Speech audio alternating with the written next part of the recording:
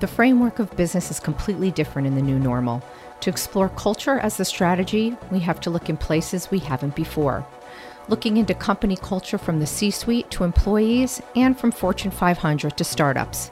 It's time to understand the human side of company culture and the new shape it is taking. This is The Conversation on Culture Factor 2.0, and I'm your host, Holly Shannon. I'm really excited to share this with my Culture Factor 2.0 community. I've published Zero to Podcast. It was a book that I built to start my podcast, and I created it for myself just so that I could make other podcasts down the road. And then I realized that it's not just for me, it's for anyone looking to try podcasting for personal or professional reasons. So I'm also really excited to tell you that it already hit the top 10 in 3 best-selling categories on Amazon and number 1 in hot new releases in 2 categories. And even more exciting, the University of Chicago now carries it in their bookstore. So go buy your copy and get started. Zero to Podcast will be in the show note. I'll leave a link there, or you could go to hollyshannon.com and you could buy the book and get any help you need building it for you or your company. Now on to our show. Laurie Ruettimann is a CNN Top 5 career advisor and host of the Top 100 management podcast, Punk Rock HR. I love that name. She is the author of the new book, Betting on You: How to Put Yourself First and Finally Take Control of Your Career. Laurie is an executive and HR consultant for Fortune 500 companies, and her book, Betting on You, is a 21st century employee handbook. It teaches you how to prioritize your well-being, take thoughtful risks with your career, and build community. It does this all while becoming a person who is always learning and being challenged. Booklist called it irreverent, funny, and direct, and it received praise from Jesse Itzler, Susie Welch, and Daniel Pink. So Laurie is here on Culture Factor to show you how to be your own agent of change in this process. So welcome, Laurie. How are you today? It's my pleasure to be here. I'm terrific. Thanks for having me. Excellent. So I'm going to dive right in because I think we all could use your vantage point on this. So in one of your chapters, you say, be a slacker, work less to accomplish more. So you kind of had me at hello with that chapter. And I think a lot of other people are going to be like, yes, how do I be a slacker and work less and accomplish more? So can you help us with that? Sure. I wrote this book before COVID, but was lucky enough to have a little bit of an opportunity to go back and revise it during, the early days of the pandemic. But it turns out that I didn't need to revise much because a lot of what I was writing about when the economy was good and people were fully employed was just kind of a perspective that I had about the world of work from a woman who had a chip on her shoulder, a Gen Xer who's a natural slacker. But now that we've been living in a world for the past year where systems have failed us, we've seen more and more the impact of burnout, exhaustion, racism, sexism, homophobia. I really believe in this concept called self-leadership, which is the art and science of individual accountability. And if you show up for work, you do your job with integrity, you solve problems, you work well with others, you have permission to do your job efficiently and get the heck out of there and live an awesome and amazing life. So it's not like I tell everybody to be a slacker because not everybody has that capacity within them. But if you are someone who can do your job right and do it right the first time, your work will precede you. Your reputation will be so strong that you don't need to play politics. You don't need to participate in presenteeism, and you have permission to be a little bit brave, a little bit bold, and to opt out of a lot of the corporate shenanigans and do your job, exit the work environment for the day, and go invest in your underdeveloped personal life. And so in that way, there's nothing good about COVID, but at least the pandemic really reaffirmed what I knew, that the people who kind of came in, did their job right first time, were the people who were working the right way forever. I love what you say there, underdeveloped personal life. That is so spot on. It's very interesting. An interesting complement to this is an interview that I had with the co-authors of the book Time Off. And so that's so interesting to me because they really encourage you to dive into that piece, to develop your personal self, because you can't, it's hard to grow, all work and no play, right? So Sure, it's sure. interesting. I'm seeing some crossover in some of the conversations that I've been having, and I love that you're pushing back on that. That you're saying you need to focus on that. I think that's a gift. We need permission. Thank you. A lot of people feel as if when work is broken, they need to double down on work and spend more time at work and somehow win people over or prove that they're worthy of the job that they have, even though things around them are kind of chaotic. And I don't believe we fix work like that. I believe we fix work by fixing ourselves first. It's really an inside out job. You go, you step away from work, and you find your worth in other things besides your job title. You find your worth in your identity. You find your worth in your relationships out in the world. You find your worth in being of service. And you have all of these amazing experiences outside of work. And then you bring them back into either the virtual or in real life work environment, and you not only enrich your own job, but you enrich the jobs of other people. You show them another way. And it's in this act of going out into the world and thinking about things outside of your job that you're learning, you're growing, you're developing your well being, you're learning how to take risks, and you're coming back to your job as this awesome and amazing self leader, and then hopefully group leader as well. Yeah, I agree with that. I think that what happens when we step away is we have time to really let ideas and thoughts and things that aren't working, we allow that time for it to sort of sit in us. And I find, and I don't know if you find this too, that stepping away and immersing myself in something that is the polar opposite, whether it's walking the dog, learning a new language, taking on a hobby, it actually opens my mind up to maybe some of the struggles I'm having at work or on projects. And the answers almost come to me magically than when I'm immersed for 4 hours at my desk trying to figure out, why can't I figure this out? Do you find that as well? Yeah, I think that's really well said. And what we find is that the best, happiest, most engaged people in this world are learning. They're not learning about their job, they're learning about art, they're learning about science, they're taking a walk through the woods and de facto learning about themselves. But when they're learning, they're growing. And when they're growing, they're thriving. So anytime you can step away from this problem, this conundrum in front of you, and go out into the world and experience things in new ways, you can take that energy back to your work environment and look at a problem or a scenario in a different way. So you are absolutely right. I'm a long distance runner. And when I'm out there running, or even when I'm just taking a walk, my mind is focused on what I'm doing in the moment. It's forced to do that. Otherwise, I would trip and fall and injure myself. So I'm really grateful for this opportunity. I'm really grateful for this opportunity to step away. I think right now, between COVID and physical quarantine that we're going through, along with this just idea that we have to be present all the time at work, more and more, it's harder to step away. It's harder to have those other experiences, but only you can make those decisions for yourself. And that is the underlying message of my book. There is no cavalry coming. There is nobody there who's going to fix work for you. If you have an issue in your work environment, it's terrible that there's no HR department. That's a whole other topic. It's terrible that your boss is a mess, but it's really on you to take that next step to fix it. And the book offers ideas and solutions to get you to that next place in your career. I had in my mind where I was going to go next with a question, but since you bring that up, let's jump forward a little bit to that. So, one of your chapters talks about always be learning, right? Use your brain for more than work. So, it sounds like we have a natural segue here. Would you like to share a little bit about that chapter? And then there's another chapter that I think a lot of people that will resonate with a lot of people. So I'm going to go backwards in your book. Sorry. No, no worries. Well, you can obviously sense my passion for learning and growing and thriving. That's really important to me.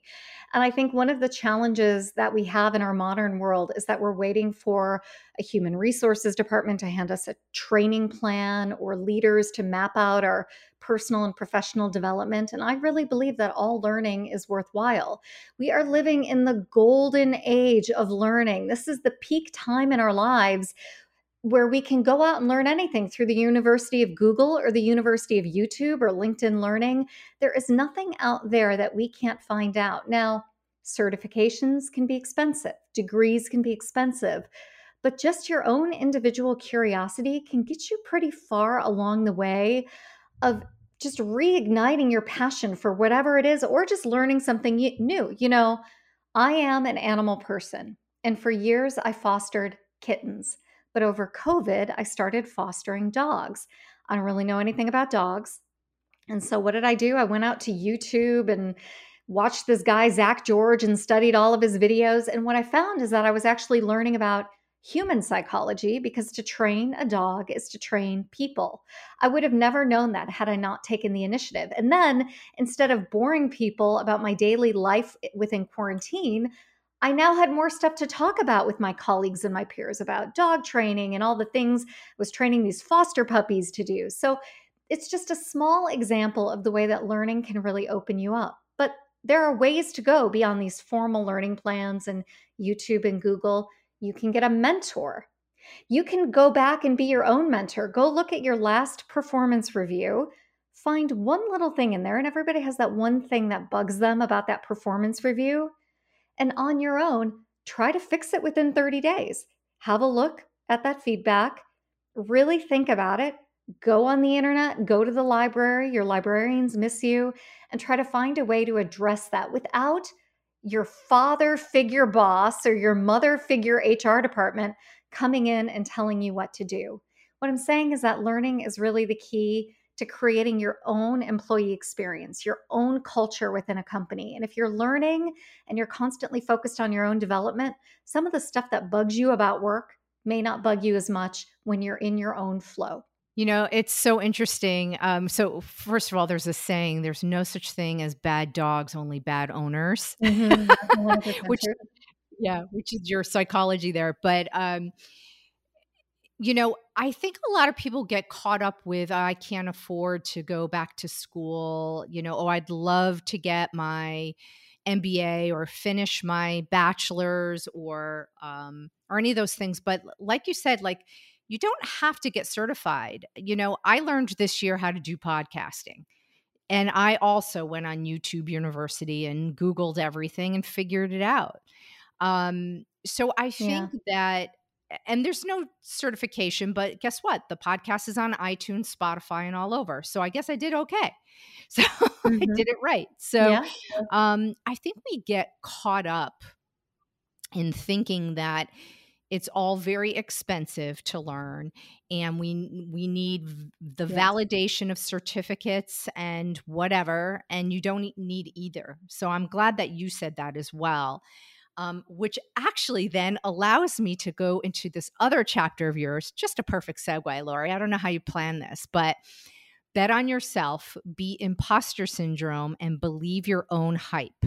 So before I let you talk about that, I should tell you that I had a boatload of imposter syndrome when I decided to start Mhm. podcasting because I had never done it before. I had zero Sure. experience in audio. I also had imposter syndrome when I was writing my book because I've never been an author. So I love that you're saying bet on yourself. I wish I had your book a year ago that told me this. But how do you do that? How do you beat that syndrome? And how do you believe in your own hype? So, I really fundamentally believe that when we talk about imposter syndrome, we have created a system of language, a system of communication where it's often gendered or it's focused on younger people. And imposter syndrome is one of these weird, beautiful things that unites us all. There isn't a human being alive who hasn't felt inadequate, insecure, ashamed, afraid. These are universal feelings. So the more we lean into them, the more we talk about it, the more we normalize it, the further we are to beating it, or at least acknowledging that it's just part of the human condition. And maybe we don't need to beat it. We just need to speak honestly about it as if it's a phase that we need to overcome. But more importantly, there are times in our lives when we are truly imposters. For example, I too was once new to podcasting, right? What did I know about audio? What did I know about editing? What did I know about constructing an interview? What did I know about talking to people who intimidated me? You don't get better, you don't get out of that imposter phase until you practice. And everybody is pre approved and born with the right to try new things and practice. But one of the ways we can give ourselves a chance for success is by using a little exercise I teach in the book called a pre-mortem. So I want everybody to envision a thing they're nervous to try and they're really afraid they're going to fail on. Like maybe it's a job interview, maybe it's painting your kitchen, maybe it's having a difficult conversation with a partner. For a minute and a minute only, I want you to envision all the ways it's going to fail and write it down. Let's lean into being an imposter and be funny, be irreverent, be silly. If you're going to go on an interview, how would you fail? Well, maybe you'd be too sweaty. Maybe you don't shake hands very well. Maybe you don't make great eye contact, or you can't tell a story. You know how you fail at interviews. Write all of it down. And when the timer goes off after a minute, what you have is a gift. You have a roadmap. You can look at these things, and if any of them ring true in any way, you've been given the ability to fix them before you actually try to do the thing you want to do. And by doing this exercise, by fixing those glitches, you give yourself a competitive advantage of greater than 30%. This is not just Lori Rudiman science. This is Dr. Gary Klein out of Harvard and Stanford. They've done all kinds of research at University of Michigan, but more importantly, NASA does this before they launch a space shuttle. They do a pre-mortem and try to figure out how that space shuttle is going to blow up. IBM does it, Cisco does it, big engineering firms do it when they're about to build a bridge. Pilots do it before they get in the plane. They do a checklist, not because they just want to do a checklist, they don't want that plane to go down. If you can apply the lessons of a pre-mortem to your imposter syndrome, you can test out whether or not you truly are an imposter. And if you are, God forbid, like we all are when we're new, you can fix your stuff and then move forward to a greater chance of success. I love that. I will also say that I think in some areas, and I'm not going to say necessarily something that's brand new, but well, maybe it is something brand new. I just recently was on LinkedIn having a conversation with somebody back and forth about imposter syndrome and how there's this negative connotation, right? Like imposter syndrome. It sounds so negative. It sounds like an illness, right? Syndrome. It sounds unbeatable. It sounds horrible. But this is almost a newer term that it's become into the vernacular of business. So I would like people to start reframing it and start going back to calling it a learning curve. Because to me, learning is a verb and it's positive. And I feel like we need to start putting terminology in our heads and letting it come out of our mouths so that let's normalize that, right? Like maybe we stop calling it imposter syndrome and start calling it a learning curve, and it won't feel as bad. But then you'd have to rewrite your book. No, no, I don't think so. I think imposter syndrome, whatever you call it, is just a measure of semantics. But I would also like to put it out there that some people, in fact, most people really are imposters when they start out. Like they're faking it. We all fake it. And I think this is just not that big of a deal. And for whatever reason, self-help gurus and psychological, motivational speakers out there have made it into a thing. And I mean, it is a thing, but it's just part of life and it's not that big of a deal. And in fact, there's something really liberating in knowing that everybody suffers from imposter syndrome. And call it whatever you want. And also that we're all imposters at our early stages, but it's the people with a beginner's mindset that go, you know what? This is hard, but I'm going to continue doing it. Hard things are hard for a reason. It filters out the people who can do it from the people who are just dilettantes and playing around with it. So the fact that you persisted through something that was hard and you persisted through your self-doubts means that you've earned the right to deliver a podcast. And that's a really important right to earn. If you were just someone who showed up, you were lazy, you didn't care about your audience, you didn't care about the quality of the conversation, you didn't care about your own individual self-improvement, that would be terrible. You would be a terrible podcaster. So I'm glad that you felt the nerves. That means that it was important and that you worked through them and developed your own skills. So call it a learning curve, call it imposter syndrome. I don't really care, but I think it exists for both healthy and weird reasons. And I just think we can all test out whether or not we're true imposters by using something like the pre-mortem. Yeah, I love the pre-mortem. That's something I will deploy immediately. I love that. Sure.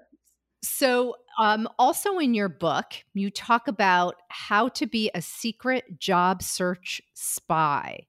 So, I think there's a lot of people looking for work. So, I really want to lean into this chapter with you. And Sure. maybe you can share with us your job search 101. Well, one of the real beauties about this chapter is that I don't pretend to have job search super secret facts and amazing things out there that aren't on the internet. What I really talk about is the philosophy behind a search, because oftentimes we hit LinkedIn, we optimize our profile, we go on the job boards, we do everything transactionally, and we forget that over half of the positions in corporate America are filled through referrals and referrals only. So if you want to be a super secret job search spy, the last thing you ought to be doing is updating your public profile, because I don't think you want people to know that you're looking all the time, especially now. Many people are sheltering in place. They're nervous. They want to hang on to their jobs for as long as possible because we're in a pandemic. They would like their health insurance. So I think it's all about having the conversations and developing the relationships. And in the book, I talk about how people are hired for 3 reasons: because someone likes them, someone knows them, and someone trusts them. That's it. If you could get someone to like, know, and trust you, you've got a job, whether you're qualified or not. And so in the book, I talk about how to really establish being liked, known, and trusted if you don't know anybody at an organization, by using second and third degree connections, or by leveraging the network you do have. And most importantly, by being of service. People who are helpful, and this is anecdotal, but something I believe in my heart, I've seen, it's been written about. People who are helpful are hired at a higher rate than those who are trying to just have a transaction and get hired into that role. So if you're out there, you're networking, you're connected, you're of service, you're volunteering, you're making a difference, your chances of being hired are greater than someone who's just finding the old way of getting in through the ATS. So being of service is the best way that I can recommend finding a job in COVID and beyond. That's amazing. I've always felt that the relationships and the connections are everything.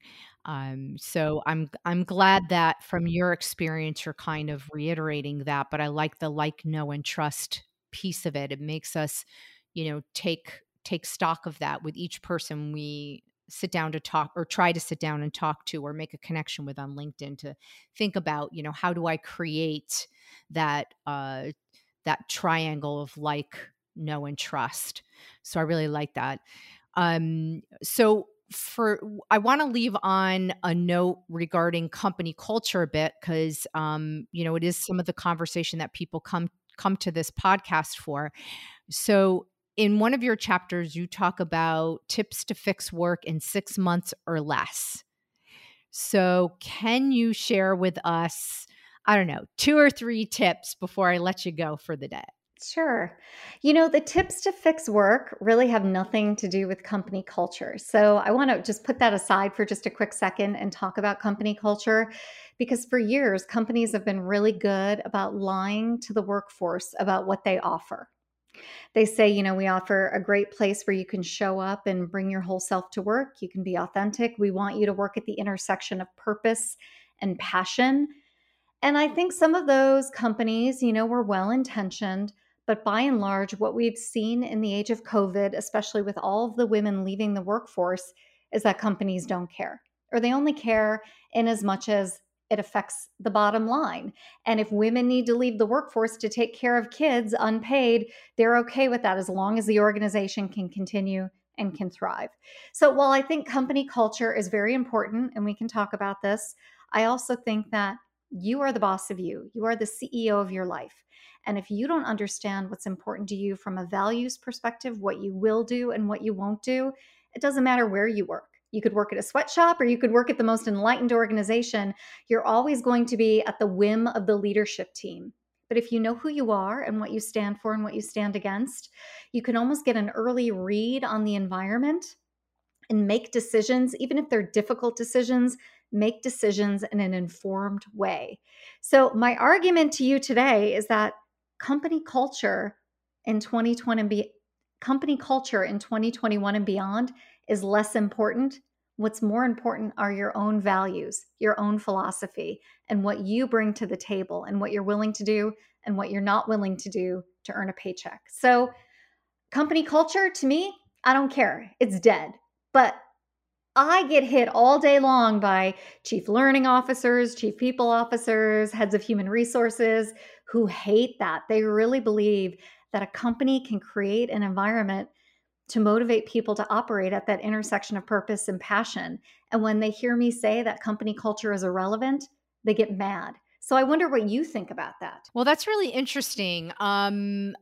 It's so there's been a lot of iterations of company culture. Okay. So when I first started the podcast, the conversation was culture eats strategy for breakfast. And it was all from the C-suite. As I moved forward into COVID and the whole world imploded and HQ became the kitchen and the whole workforce became fragmented, I started to look at how does this work now? And it's not going to work the way it did before, right? So our framework that we knew of doesn't work in the new normal. And maybe it never worked, but the point is whatever was viewed as company culture before does not work now. And so I started doing some reading, and Seth Godin in his book, This is Marketing, says culture is strategy. Now, if you look at culture as strategy and you say you have to look within yourself and what that means as the individual and what you will tolerate and not tolerate from your own value system, which is kind of what you're saying, then culture can be the strategy, but not from the corporate perspective. It's from the you perspective, right? So it's interesting. The iteration begins to shift yet again for me because I'm watching this and talking to leaders around the country, around the world about company culture. And it's become very evident to me that this conversation is really tough to have right now because I don't think anybody knows what corporate America is going to look like in 6 months or in 12 months, because we went from brick and mortar to big behemoth skyscrapers to fully remote in everybody's kitchen and spare bedroom. Now we're talking about remote and hybrid and all sorts of other things. I think we need probably a year of case studies, a year of, all of the different, people really studying what is happening. But what I love is the power that you give to people in your book, Lori, that you are bringing it back to the self, to the you. You have the control of you. Culture as what you are looking for at the end of the day for work, for your intersection of purpose and promise and planet and whatever else. So I think it's very interesting. I'm seeing a lot of companies do a lot of interesting things.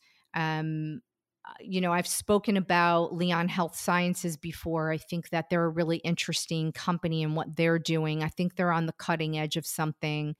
They have an AI powered SaaS platform that helps the individual assess when they're starting to burn out or when they're ready to, and not just starting to burn out, but how to mitigate that, but also when they're ready for more, when they're ready actually for a controlled amount of stress to get them to that next growth level, if they have a growth mindset, and they're ready to learn new things and move to that next level. So I see things coming down the pike that are really special culture tools, if you will. So maybe company culture is just going to shift and have its new iteration, and I'm not 100% sure what that is yet, but that's my answer to your question. That's great. That's great. Thank you for sharing. So, Lori Rudiman, this has been really amazing. I am going to put in the show notes how everybody can reach you and links to your book and everything that you're doing so people can continue to follow you, because I have a feeling there's going to be another edition of this book that takes a look at what the world looks like in another year. So I think there's more to come from you. and I hope that we get to see more. Thank you. I should hope I've not peaked yet. I've got a little life within me left. So there's more from all of us, I hope. Yeah, no. I mean, the betting on you, like I see Yes. I see that as people take control of their career and put that in practice. I see volume 2 is what I'm saying. So I do thank you. And thanks for coming on Culture Factor. This was really awesome. Yeah, thank you so much for the opportunity to be here. It was great to connect with you and your audience, and I really look forward to hearing more episodes. It's been really great today. Excellent. And everybody check out Punk Rock HR while you're at it, because we're all podcast lovers here. So, and I'm sure it's wherever you get your podcast fix, right? For sure. It's all over. It's too many places. Excellent. Thank you.